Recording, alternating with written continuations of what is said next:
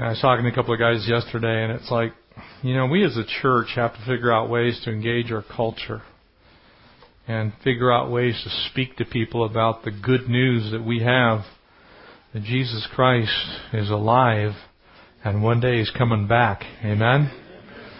That is the story that we begin tonight here as we begin the book of Revelation. So if you want to turn there, for those of you that haven't figured that out, it's the last book in your Bible.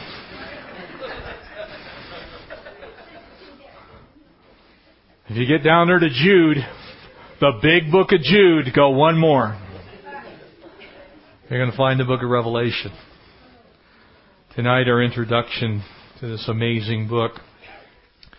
In the entire evening will really be found in one verse. We'll look at a couple of others, but it is so important to look at this particular book the way that I believe the Lord intended it. And D.L. Moody was right when he said if God didn't wish for us to understand the book of Revelation, He wouldn't have given it to us at all. It makes no sense for us to have this book, which some say is nearly impossible to understand, if the Lord did not intend to speak to us through it. And we find some keys in the very first verse. We definitely find some further keys in the first 10 verses.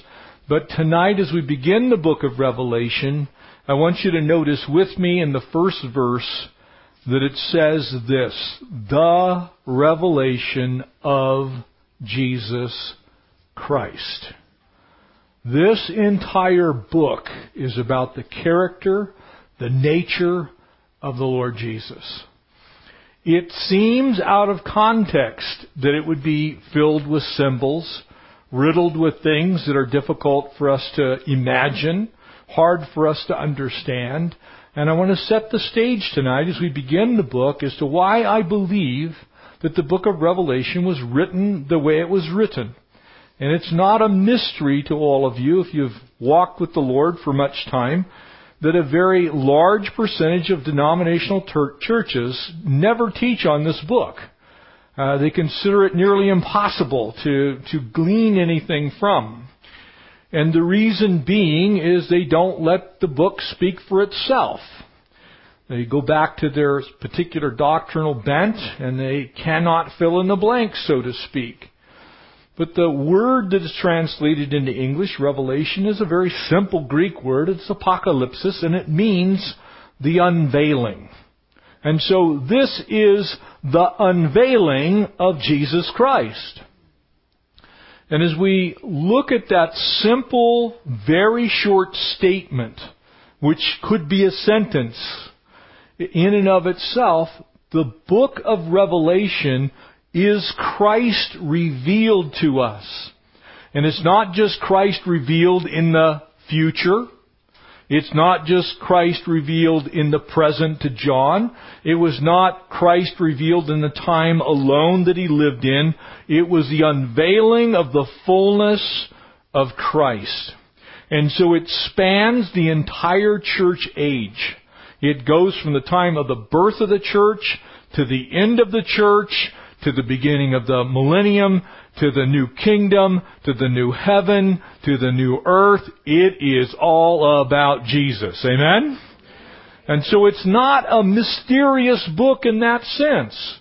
We would expect the King of Kings and the Lord of Lords to want us to know about who it is that we worship. And so this book does that for us. And I pray that as we study, we'll see the character, we'll see the nature, we'll see these undeniable characteristics that God has always had in Christ Jesus, that the Lord Himself is, just displayed before us in technicolor as we study this book. Kind of mapped out our journey. It will likely take us a year to finish this book, so hang on to your hats. Don't miss studies. If you do, remember, we do have a website. They're on there. You can go. They're free. You can download them. You can put them on your iPod or your iPad or your iPhone or your iShirt or whatever you have that, now you can record onto. I don't know, your earrings or whatever. You can do that. You can grab CDs. You can give them to your friends. They're great ways to get people to go, that's kind of crazy. Your pastor's nuts. Good things to talk about, I don't care. A lot of people on this earth think I'm nuts. So if there's a few more, it's okay, as long as you get to tell them about Jesus in the process. Amen? Why don't we take a little bit of time here and just pray and ask God to speak to us as we begin tonight. Lord Jesus, we are so looking forward with anticipation to how you will speak to us through this book. Lord, it's been more than a decade since we have studied it chapter and verse in this church. And God, we just pray that you would unveil yourself to us, that we would see you high and lifted up, that we, like the angels, Lord, would shout, holy, holy, holy is the Lord God Almighty, who was and is and thankfully who is to come. God, we can't wait for that day when the heavens are rolled away and your shining face beams down to come and get us as your church. We look forward to that day, and we want to live our lives accordingly. God, we are blessed people, and so we ask you to bless us tonight with your presence by your Spirit, for you to instruct us through the power of your word. These things we ask of you, Lord Jesus. It's in your name we pray them. Amen. As you begin to think on this particular book, there's some basic characteristics here that are found in all apocalyptic literature, and whether that's biblical literature or otherwise, these things are basically true. But you have a number of Old Testament books that are also apocalyptic. The book of Daniel, Ezekiel, Zechariah are examples of that. And so this is not the only book of unveiled things that exist in your Bible. The book of Daniel, very much that way. You see this gigantic statue that's got 4 different parts. And in order to understand those 4 parts, you need the rest of Scripture to help you understand what that's getting at, where it's going, how it applies to us in the church age, what's being said. The book of Revelation is no different. The same is true for the book of Ezekiel. There's this crazy thing that's this moving wheel in the book of Ezekiel, and it's surrounded with these many colors, and you look, it's like, well, what in the world is that? But these things that you find here, you're going to see the extensive, the monumental use of symbols. And sometimes when people look at these symbols, it's just like, well, why didn't John, how come Jesus didn't tell John exactly what to write down? How come he used symbols? And I will get to that in a moment. But you're going to see things like beasts, and you're going to see fire, and you're going to see plagues and locusts and all kinds of stuff in the book of Revelation. And as you look at those things, I think it becomes very clear to us when you look at what the world was then and what the world was now. Let me give you an example, prefacing it a little bit. When we say something is the bomb, does bomb mean explosives that blow people up? Of course not. So words over time change. And in fact, they change very frequently and often, especially in English. Our whole language is nothing but exceptions. There are no rules in English.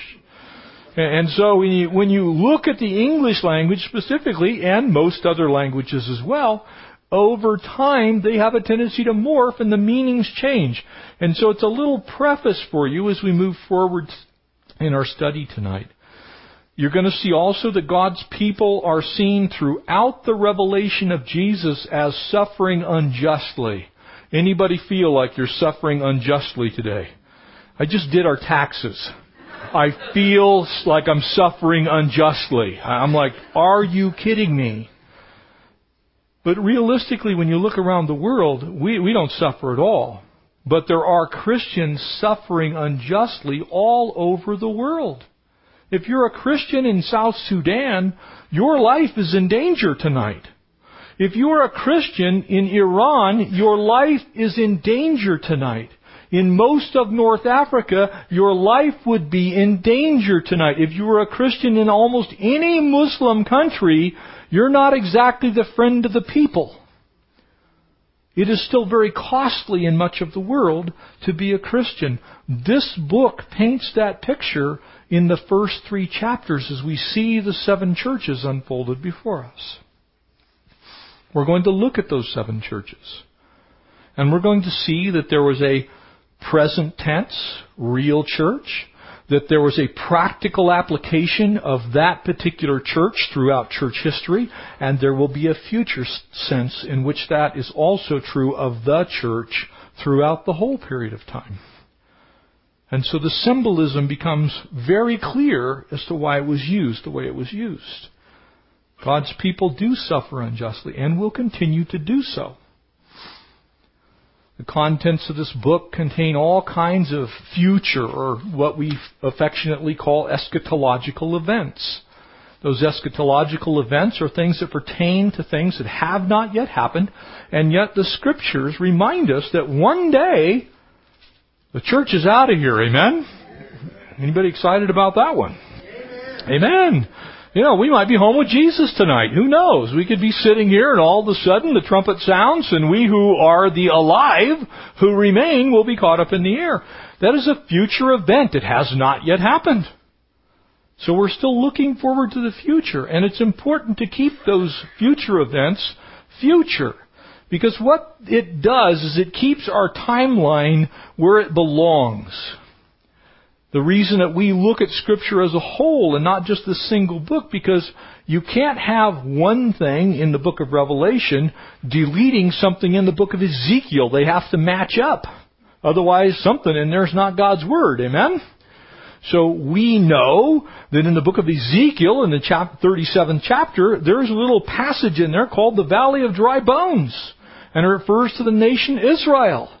And it said that one day they would be brought back together into the common land, into the land that God gave to Abraham, Isaac, and Jacob. They would be gathered together and speak a singular Hebrew language, and that they would be a people again. So much of what we have in the book of Revelation until May 14th of 1948 was going to be future. We now have a key point that's past in history. And so many of the things that we are looking at are now actually possible because that has been completed. And so there's a heavy emphasis on future events. And then the glorious thing, point 4 here on this outline, that God is always seen as saving His people at the end of time. And whether that's at the end of your life, because maybe like so many, you live your life in a way that's not pleasing to God, and God's grace is calling out to you, and there that kind of individual many dealing with a person happens. And you give your life to Christ and then you're taken home. Or whether it's a group of people who were persecuted by the Romans and they were taken home. Or whether it's us as a church gathered together and God justly snatches away His bride. Or whether during the tribulation of days, those who do not fall for the lie of the Antichrist and believe on the Lord Jesus Christ, even though they're in the tribulation, we see a just God saving righteous people. Always. As Isaiah said, there would be a remnant that would remain. That He would always deal with His people justly. Those that call upon the name of the Lord shall be saved. It's always been true. It's never not been true. No matter what dangers lurk in our future. Some people don't like the book of Revelation because there is, if it were turned into a movie, it would be R-rated for sure. Maybe X. You know, if you really think about what's going on in the book, as we discuss and read and look at what it plainly states, how do you make a movie that portrays 1/3 of the world's population being wiped out? Today, if it happened today, more than 2 billion people would be dead like that. 2 billion people. More than the total of all of the wars that have ever occurred in the history of mankind, gone in a single campaign. Those things to us, we're like, I don't really like that. But don't forget that God is just. He's always just. He's never unjust. And so if that's the end result, it's the only option left. It's His justice. It's His mercy crying out for the innocent that causes those things to happen. And so as we move through this, We're going to see the hand of God, the way we always understand the hand of God, reaching out mercifully and graciously and in righteousness, always saving those who are His. We can trust the character and the nature of Jesus Christ because He is the one that's unveiled here. Very important for us to get that. Because if you disassociate Jesus from the book of Revelation, you've actually missed the point. Some people look at this and it's so outlandish in its scope and some of the things that happen, it's like they want to try and move Jesus out of the picture so that they can focus in on these things that are going to happen. The whole book is the unveiling of Jesus. Who was the author of it? Modern biblical scholars think that there might have been a second John, a John who was different than John the Apostle that we know.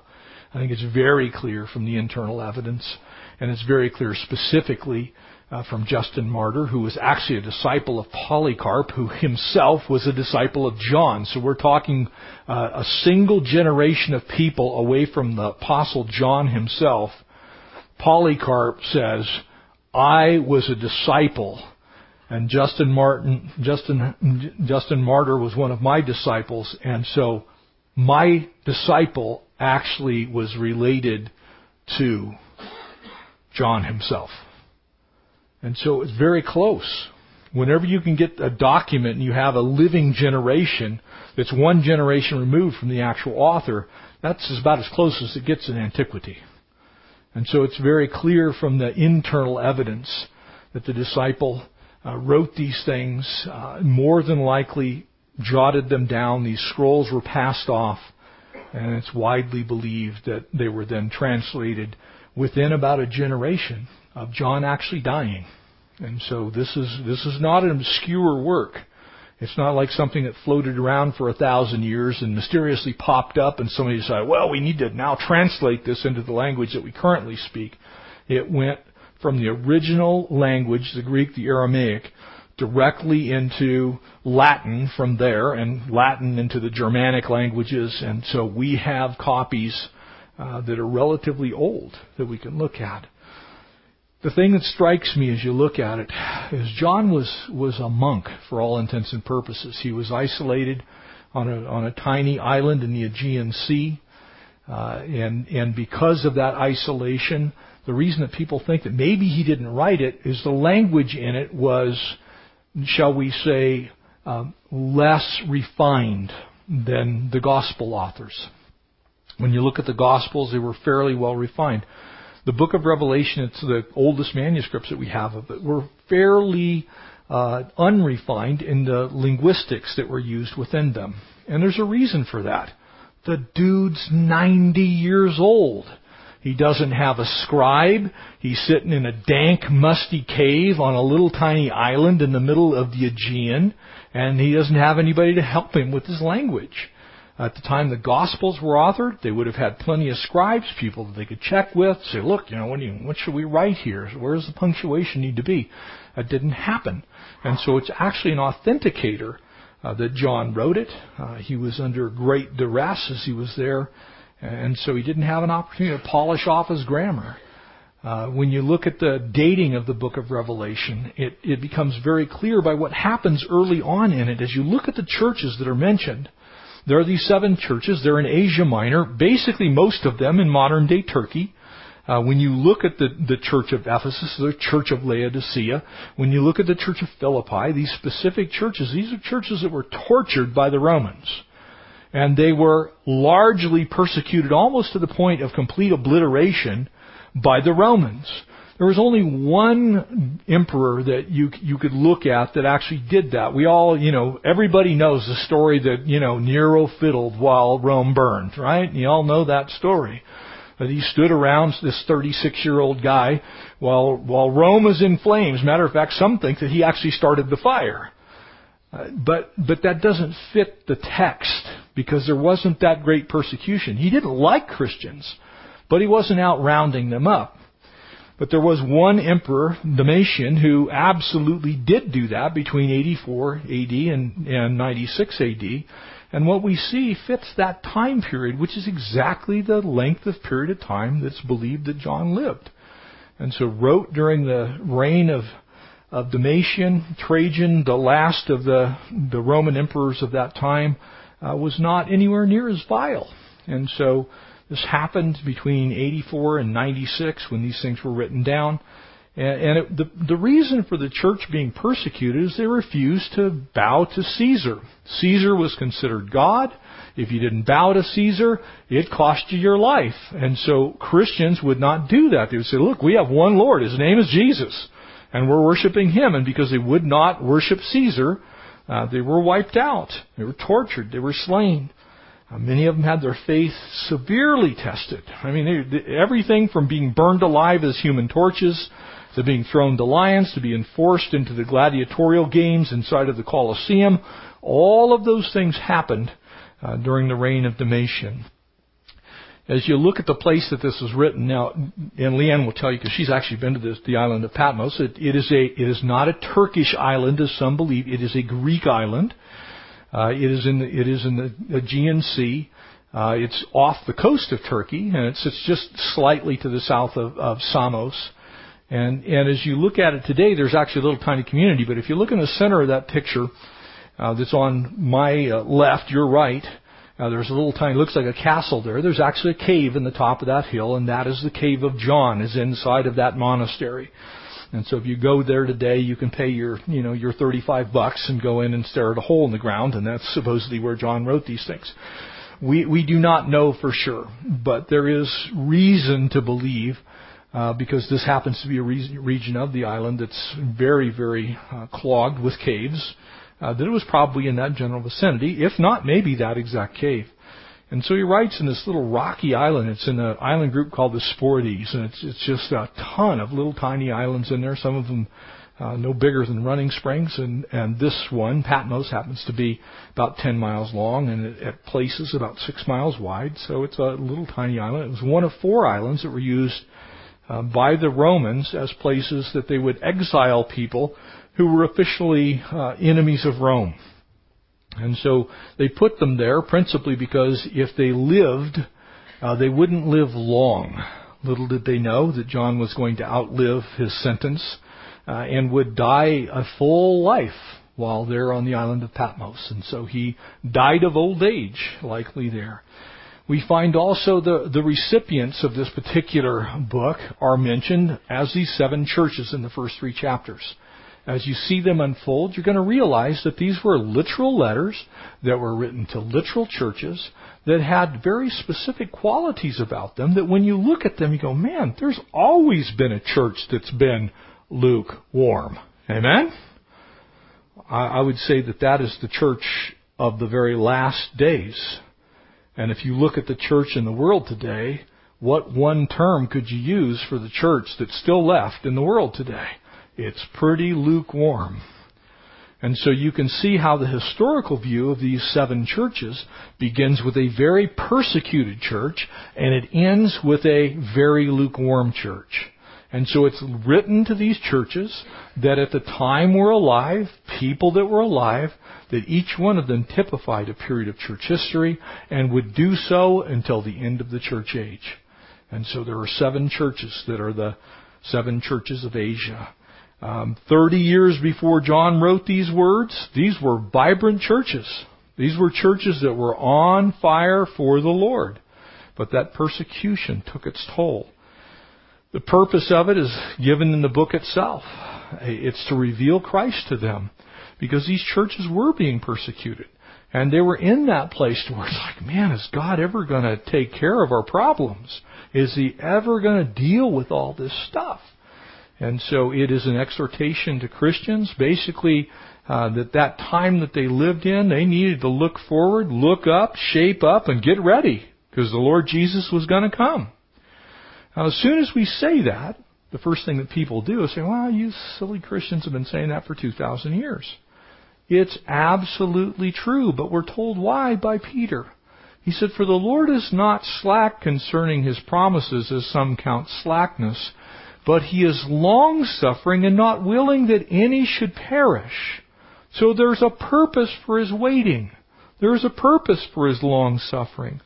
The Lord, though He's told us what the end's going to look like, He's also said, my grace is sufficient for you, and my desire is for you to come to me, and so I'm not going to pour these things out on the world until I've given every opportunity for those who will be saved to be saved. And so, to this day, nearly 2,000 years have passed. Some people, But that was exactly the question that Peter responded to. Where is the promise of His coming? Where's the promise of His coming? It's right around the corner. It's yet future. Might be tonight, might be tomorrow. Could be next week. But what we do know is when we look at the time clock, which is the nation Israel, we are much closer than we've ever been. We're on the doorstep. The purpose, very clear. The theme is also clear because it unveils who Jesus is. You know, some people don't like the fact that Jesus one day is going to return to this earth as the Lion of the tribe of Judah. But could I remind you that He has waited 2,000 years to do that? He has been patient in that waiting. He has been gracious. When I look at our nation today, I look and I praise God for the gracious long suffering of the Lord Jesus. Because He has plenty of reasons to wipe us off the face of the earth. It is mind-bogglingly insane where we are today. You sit there and I'm sure some of you caught some of the Super Bowl ads and you're sitting there watching these things. You're just like, how could that possibly have anything to do with a hamburger? It doesn't have anything to do with a hamburger. It has everything to do with our country is in the sewer. So much so that somehow is considered artistic. That used to be called pornography. And it hasn't taken very long for it to get that way. Less than 50 years. The Lord is long-suffering and not willing that any should perish, but He does not suffer forever. There's an end to it. That's what this book is about. One day, the Lord is going to say, enough. I'm done. I've done all I can do. Anything beyond this is allowing sin to reign. It's going to begin to take its toll on the righteous. And He always, what did we say? Saves the righteous. He's not going to let us go down without a fight. It's coming for His kids. So the theme of it is the unveiling of that. When you look at the book and just an overview of it, you see His risen glory in chapter 1. You see Him directing the church in the next couple of chapters. You see Him as the Lamb that's slain, a risen Lamb of God in chapters 4 and 5. You see the wrath of the Lamb of God coming upon a disobedient and rebellious earth in chapters 6 to 19. You see His return in chapter 19, the middle of it, to chapter 21. You see then 1,000-year reign. Then you see a new heaven and a new earth. So it covers the whole gamut. All the way from Him being born in a manger to risen in glory. To a new heaven and a new earth. So it's the fullness of Jesus. Gives you the whole picture. It's a microcosm. And it's also the history of victory. I love that. Remember that it says in and of itself, behold, I am coming soon. Now we look at it, it's like, well, soon, 2,000 years. Well, if you're God and you live in eternity, 2,000 years is the blink of an eye. Amen? So you have to remember who's writing it. It's God. And so to Him, soon, maybe 2,000 years. Peter said a year is 1,000 days. 1,000 days is as a year. We don't know how God thinks about it. We just know that He's always right. Amen?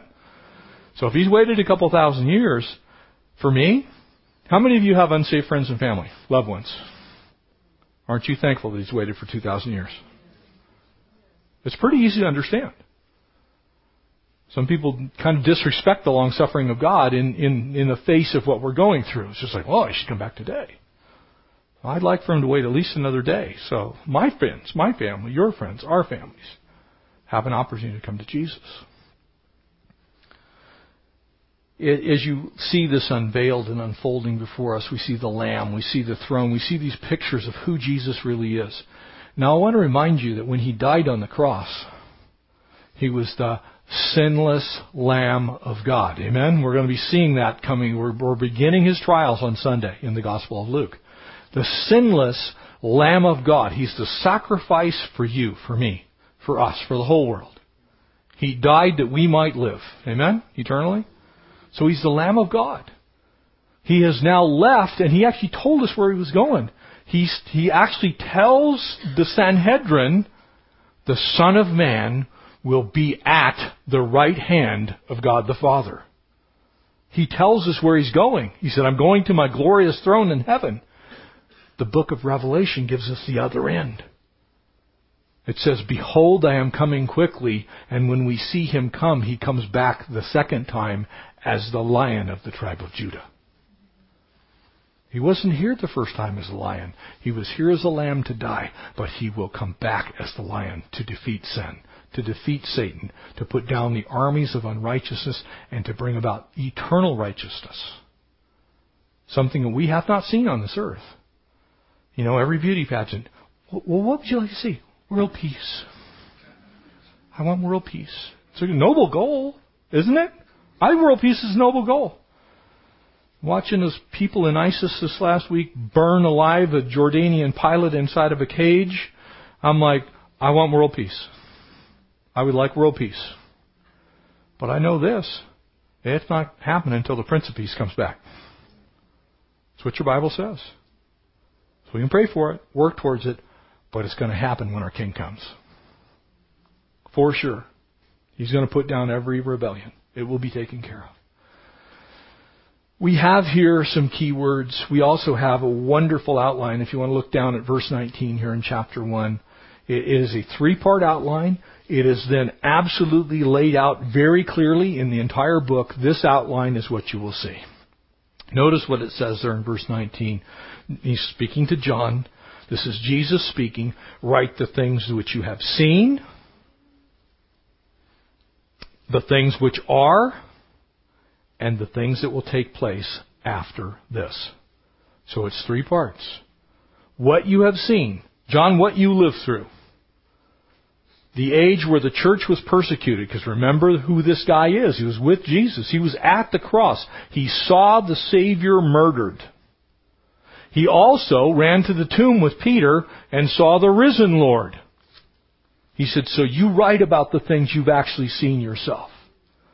He said, I also want you to write about the things that are, the things that are going on right now in the world. And so he writes the letters to the 7 churches. Those are the things that are. The things that actually were at that time.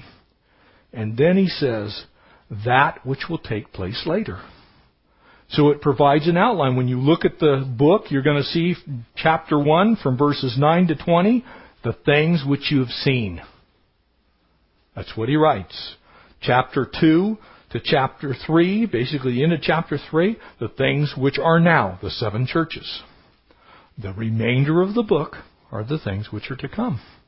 So when John wrote them, the entire book, from the end of chapter 3 to the end of chapter 22, is all stuff that was future.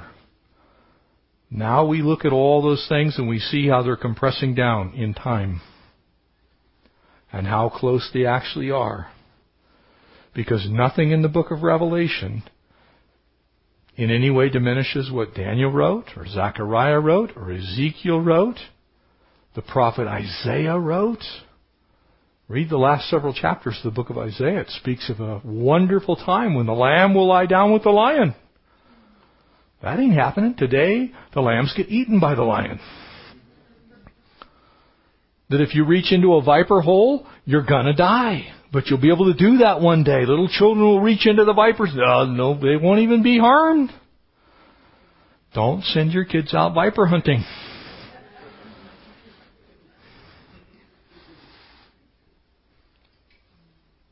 The main problem that people have is the interpretation of this particular book. And that's where I want to spend a little bit of time tonight. When you look at it, the golden rule of all scriptural interpretation is to allow Scripture to interpret Scripture. That's the golden rule.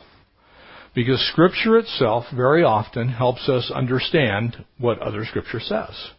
And in fact, the main biblical way that we find a proper hermeneutics, the study of those words that are contained within Scripture, is to allow the first time that a word is used to dictate how it is used in the future.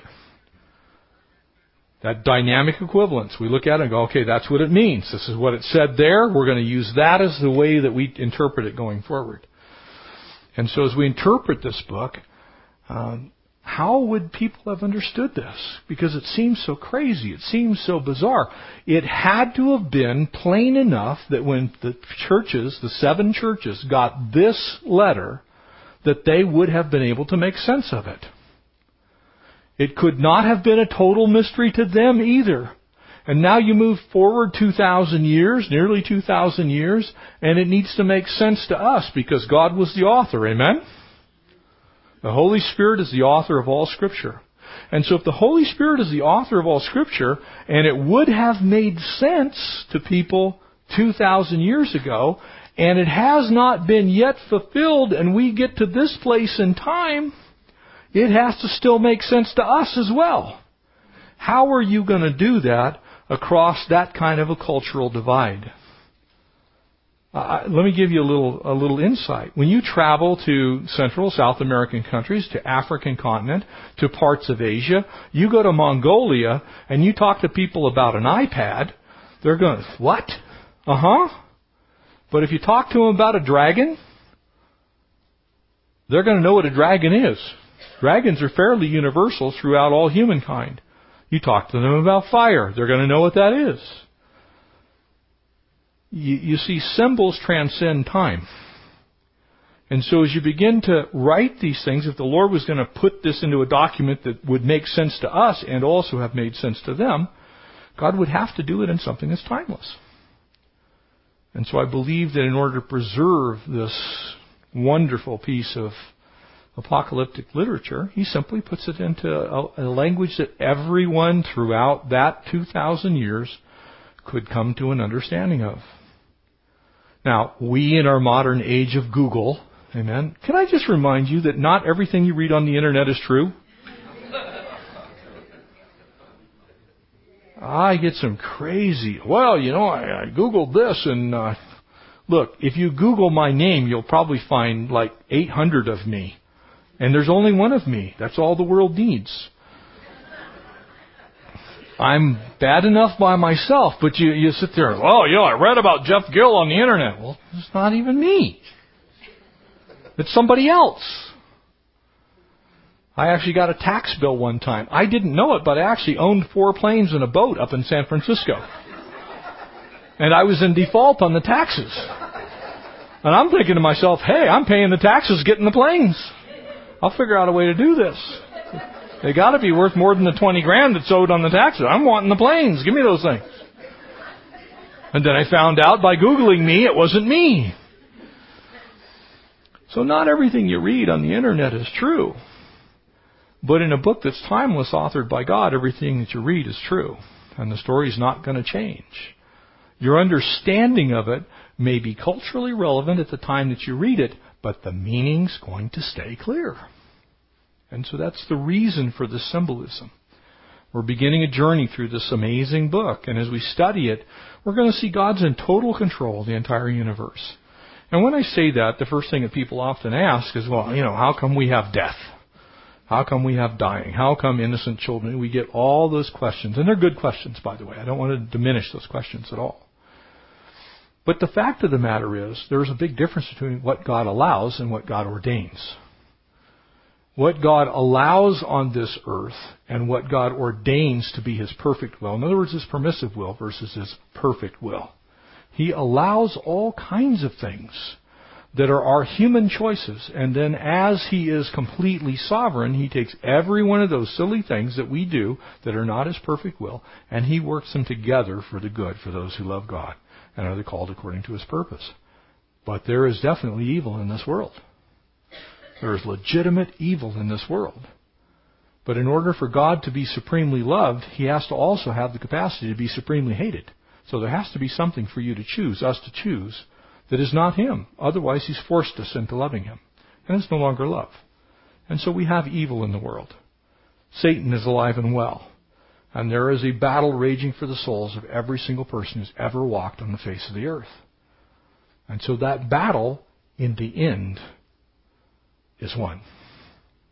It's the story of the book of Revelation. To some degree, this entire book is history spoken in advance. These words that we're going to read reveal things about the future that no one could possibly know. Think of it for a second. You're writing about an army of a couple 100 million men. You're talking about people of all these people groups being wiped out and destroyed. Hey, Jerry. I have voices up here. I think it's Legion. Can you turn off the monitors, I believe? You guys hear that? Yeah, I thought so. Huh? Ooh. Who? Excuse me.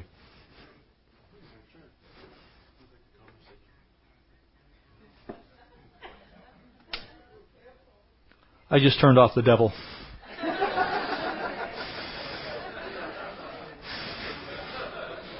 You didn't know I had that power, did you?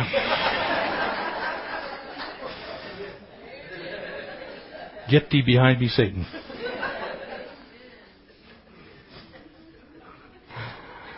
But the book of Revelation shows us how political powers and all these things that have transpired over the last 2,000 years have all worked together as God has been working out His plan in mankind. Think about it. Think about all the different movements that have been on the earth to try and, say, well, we're of the Lord or this. Think of the Reformation period that happened in the 1500s. You have the Catholic Church, basically the Roman Catholic Church, which were Christians of the Roman tradition. All of a sudden they have become something that's completely whack. And they're selling, in essence, indulgences that says, well, you can have forgiveness of your sins, but you need to pay for them.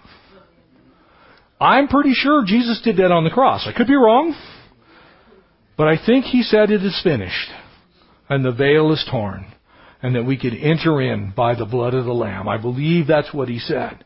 But now you've got a religious movement that moves from worshiping the true and the living God to selling forgiveness of sin.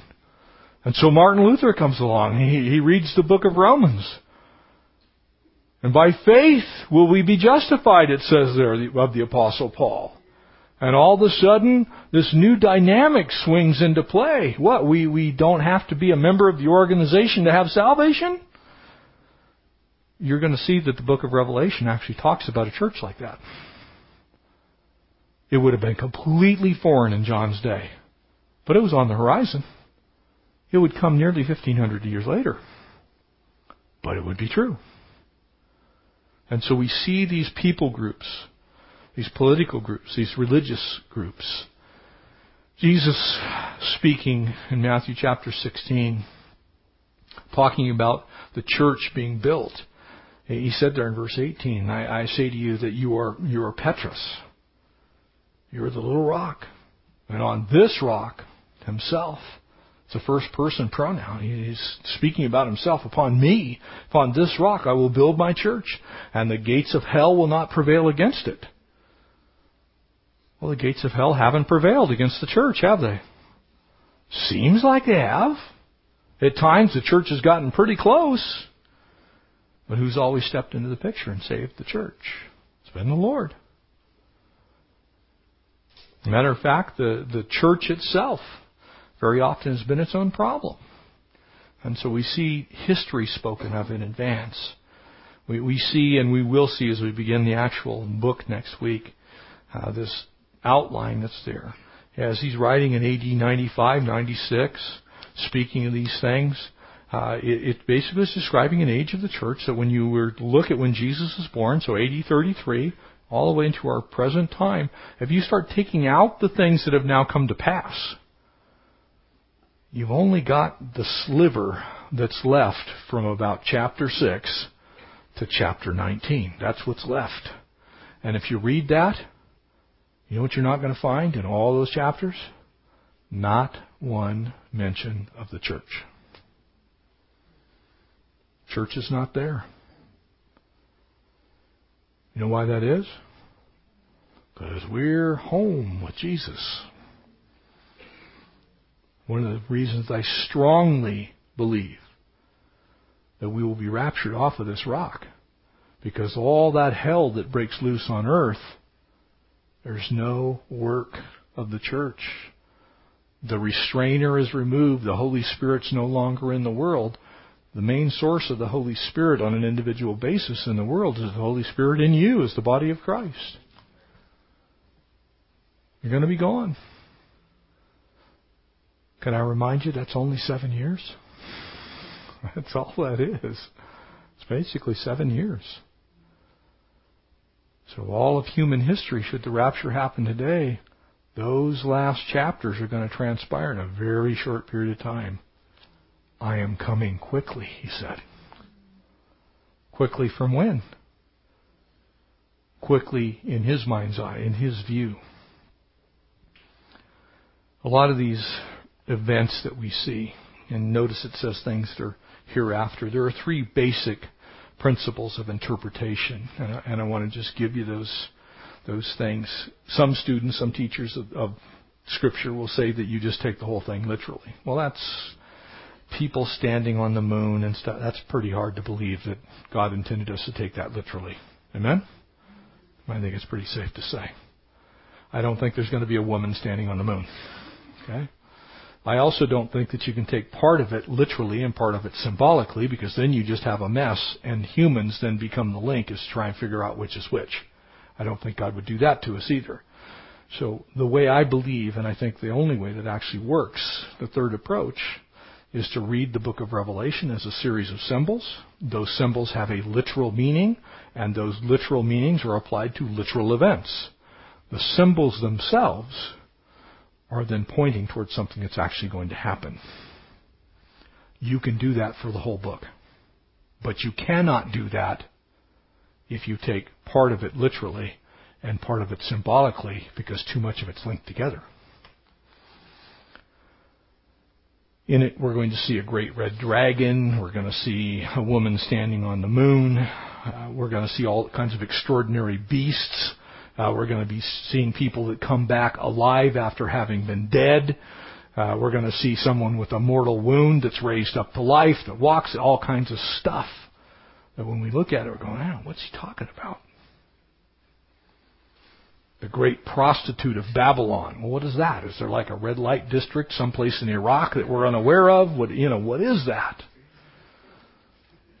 You see, your average person, if you applied it literally, what would it be? It'd be a great whore of Babylon, amen? So there's, evidently it would have to be a literal person at some point in time.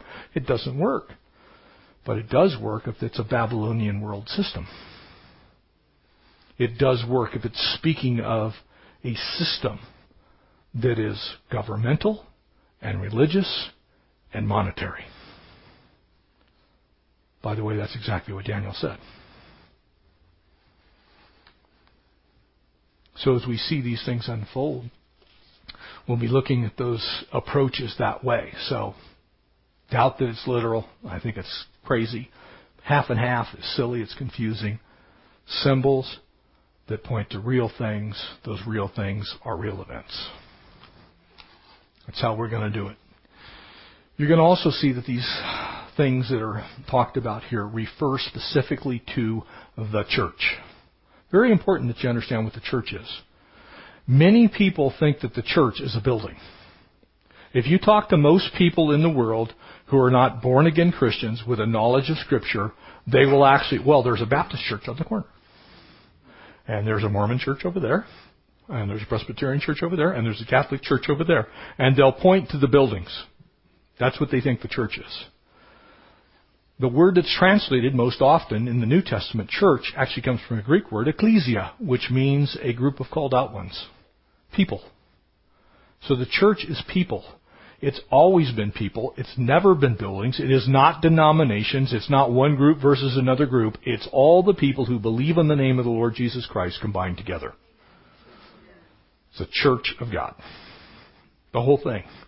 And part of the problem that we've had in our modern world is people have begun to say that, well, this church is the real church, and that church is not the real church, and this church is not the real church. It's real easy. God's people are God's church. And whoever believes in the name of the Lord Jesus Christ will be saved. So it's all of us who do that. I think we're going to be most amazed when we get to heaven by who's not there. When we get there, we're going to go, well, I can imagine that person got there. But there's going to be a lot of churches, I think, that are missing because they think they're the only way. There's one way. He's unveiled in the book of Revelation. His name is Jesus. Church of God's not a building. And in fact, it's really interesting that when in the book of Acts, Luke chapter 2, if you want, Luke book 2, there in the second chapter, when it says there that the Lord adds to His church daily those that are saved, it actually uses the word ecclesia. It doesn't use the word building. It isn't something. He says He adds to the body of Christ, the body of believers, the group of people that know Jesus. He adds to that daily. A couple of questions come to mind in this, what I believe is the only way to interpret this. Why would God write a book like this? Why did He choose to use symbolic language? And when you look at these things, He could have simply spelled things out. But if He had done that, and if He is, as I believe He is, speaking of events that in 2015 are still future, can you imagine talking to somebody in John's day about the horrors of nuclear warfare? Well, there's going to be an atomic bomb. And the atomic bomb's going to go off and it's going to wipe out millions of people in this particular area. And there's going to be armored warfare, and there are going to be things, missiles that you've never seen. If God had used those terms then, they would have been completely meaningless, and people would have said, we're throwing this sucker out. Don't read that book. John was deluded. He was crazy when he was in that. He spent too much time in the dirt. Because he's talking about missiles and warfare and 200 million men armies and a third of the world's population being wiped out. I mean, the Romans are good, but they ain't that good. It would have made no sense. It would have been dismissed as absolutely insane. But if you talk about horses, and you talk about chariots, and you talk about locusts, and you talk about fire, you talk about brimstone, you talk about swords, people would have understood that. So we have to look at those things now some 2,000 years later, and what was God saying? What was He preserving? You have to remember also at that time Christianity was becoming a radical threat to the Roman Empire. And because of that, much of the church moved underground. And it used symbolic language. The fish that maybe some of you have on your car. Everybody used to have the ichthus on the back of our cars. Amen? IOXOYE. You would have that on there. Jesus Christ Lord is basically what it means.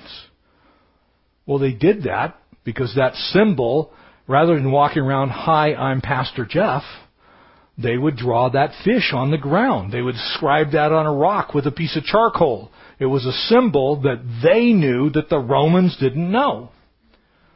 And the same is true for the book of Revelation. These were symbols that people who were reliant upon the Holy Spirit, who understood what was going on in the world at that time, could have said, God's up to something. Because I know the church in Ephesus. I know the church at Philadelphia. I've heard of the church at Laodicea. And you know what? It's true. That's true. That's how those people are. Great is Diana, god of the Ephesians. They would have understood very, very clearly. They would have understood what a lukewarm church was, like Laodicea. Yeah, they hardly even matter. Now we look at it and we can go, there's a whole bunch of the church, the people, the body of Christ that fall into that last church. Amen? And so as that last church becomes the church that's left, we know that we're near the end. During those 60 years, the gospel was being preached, converts were added to the church, Christian faith was nearly stamped out because it was too bold. And so God sends it underground. The symbols actually protected the church. 1 Corinthians chapter 2, verse 14 says, "But the natural man does not receive the things of the Spirit of God, for they're foolishness to him." Challenge somebody that you know doesn't know the Lord at all. Find one of your favorite heathen friends.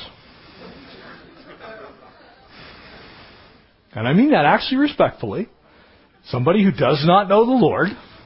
And sit down at lunchtime and say, "I would like to read a book with you. It's the book of Revelation." And read the book of Revelation with them. And they'll roll their eyes.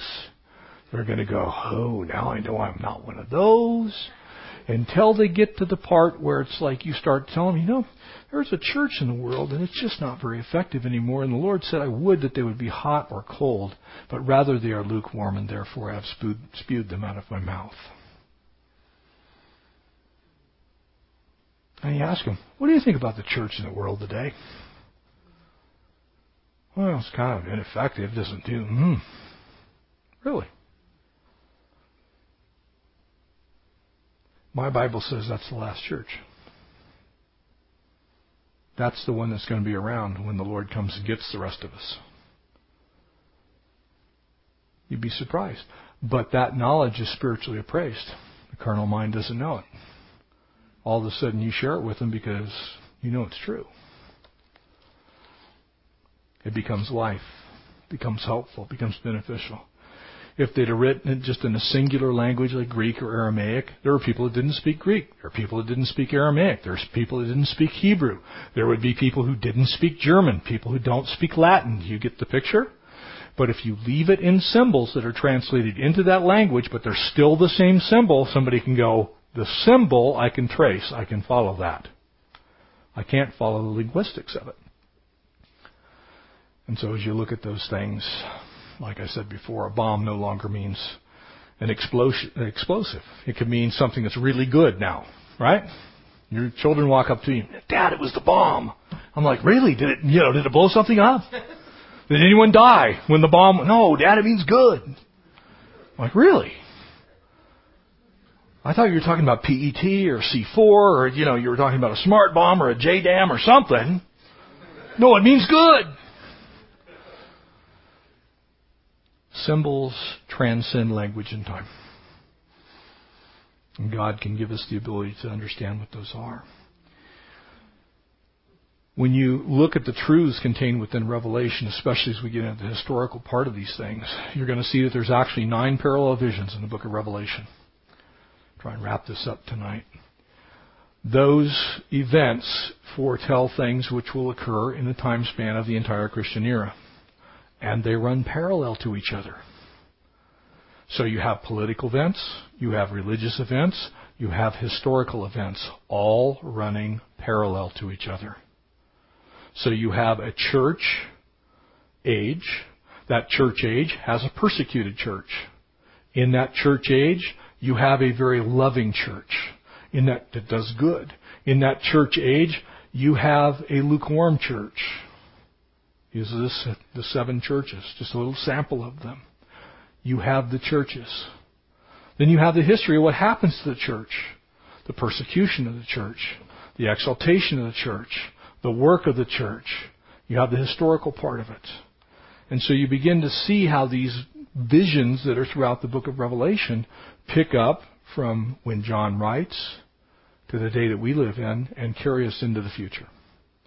And so as we look at the book of Revelation, we'll see those parallel lines running side by side. When we get to one of the things that always messes with people's heads is, okay, well, it's the 4th trumpet and it's the 3rd bowl and it's the 6th scroll. What in the world? Why couldn't he just said it was this or that? Again, because it's being preserved for time. And so as we look at these things, we can go, okay, that's when this occurred. That's what happened during this period of human history. That's when this religious movement was underway. And so we can line all those parallel lines up. I also want to remind you that Revelation is not a novel. You don't read it from the beginning and go to the end. That's not how it works. There's just simply a parallel theme that goes throughout the entire book. So the 7 churches, representative of the situations that are going to exist in 7 periods of church history, beginning in AD 33. They'll transpire in a region that's currently in modern-day Turkey, which who knows what it'll be next week, but right now it's Turkey. So why do you suppose he didn't say the church is in Turkey? Because it hasn't always been Turkey. It was Asia Minor at the time. Matter of fact, Turkey didn't even exist until less than 100 years ago. Amen? So we would say today, it's the churches in Turkey. It's not the churches in Turkey, it's the churches in Asia Minor. And so if you look back, where was Asia Minor at the time of Christ? In modern day Turkey. But it was the church at Ephesus, church at Laodicea. Also, those political events which occur, they transcend all of the Caesars and all the governing officials. It brings you right across socialism and communism. Can you imagine if John had said, there's going to be a Marxist regime? Everybody would be going, what? Yeah, I hope there's some socialism. Yeah, everybody would have been for that, kind of like people are today. It's like, we want socialism. No, not really. What you want is freedom in Christ. No political force is going to overcome the Lord. No church force is going to overcome the Lord. It's going to be the Lord when He comes is going to just unwrap all of human history. And in fact, the church is very often, as was the case during the Crusades, as was the case during the Spanish Inquisition, has been part of the problem. The church has misrepresented Jesus. The church has caused people to believe that Jesus Christ is something other than who He really is. That's why He needs to be unveiled, so we can see the real Jesus. The Jesus that cares about the lost. A Jesus that's very long-suffering, so much so that it's been 2,000 years since He left. But He is coming again. And He's coming to get His church. He's going to pull us out of this mess. And then finally, as we close tonight, when you read the book of Genesis, all of us want to kick Adam, okay? Not Adam, who's here with us. The other Adam, the old guy. I did not tell you to go kick Adam, okay? He will cuff you and throw you in the unit out in the parking lot. But all of us are kind of like, man, I have this original sin. Where did it come from? And we all talk about it. Well, it came from Adam. So we're all going to get there. We'll get to heaven. There'll be a long line. You'll know Adam is at the front of that line. I can't believe you did that. But here's the good news. The book of Revelation says that the Lord Jesus unwraps everything that went wrong in Genesis. So when you look at the book of Genesis, we have the first creation. The book of Revelation, we get a new creation. We have the establishing of night. When you get to Revelation, night's done away with. Now, I don't know about you. I kind of like the night because that's when I sleep. But I don't think I'm going to have to sleep. I'm pretty excited about that. I can fish 24 hours a day. Because right now I fall in the water after about 8 hours. We had the sun to govern the day, the moon at night. They're going to be done away with by the time we get to Revelation 21. Why? Because the light of the Lord Himself will light all of creation. So everything that got messed up, you look up in that night sky and there's that smog and you can hardly see the moon and you're just like, what a bummer. Can you imagine when Jesus lights the heavens? So everything that got messed up gets fixed in the book of Revelation. It's an awesome story. Because there are some things that I kind of regret. I've shared with people before. I would have loved to have been born in like the year of the westward expansion. I would have loved to have gotten in a Conestoga wagon, just like, I'm going to make it to the other side of the country. Just who I am. I'm going to get over there. I don't care how far it is. I'm just going to go that way. I would have liked to have seen the prairies before they killed all the buffaloes. I would have liked to have sat out and listened to a wolf howl. There's people that want to kill wolves. Like, why do you want to kill wolves? Yeah, they eat things, but they're awesome. Well, one day, the book of Revelation fixes all that. I've always wanted a pet lion. How many of you looked at Aslan and you wanted a pet lion? Okay, I want a pet. One day you're going to be able to do that. What got messed up in the garden gets fixed in the book of Revelation. It's a glorious picture. It's a book of victory. We'll pick up the first few verses next week. Amen? Let's pray. Father, thank you for the time tonight, and we just look forward with great anticipation as you unveil yourself to us here in this amazing book. Lord, we do want to have that blessing of the ones who read it, the ones who hear it, and the ones who obey it. Lord, your word declares in itself that you bear witness that this is you. And so, God, we want to hear about you. We want to know about you. We want to be excited about the victory that we have in Christ. And so we pray that you would simply unveil yourself to us as we study your magnificent word. We love you. We bless you. We praise you. We ask all this in Jesus' name. Amen. All right, gang. Get ready. For his word is truth.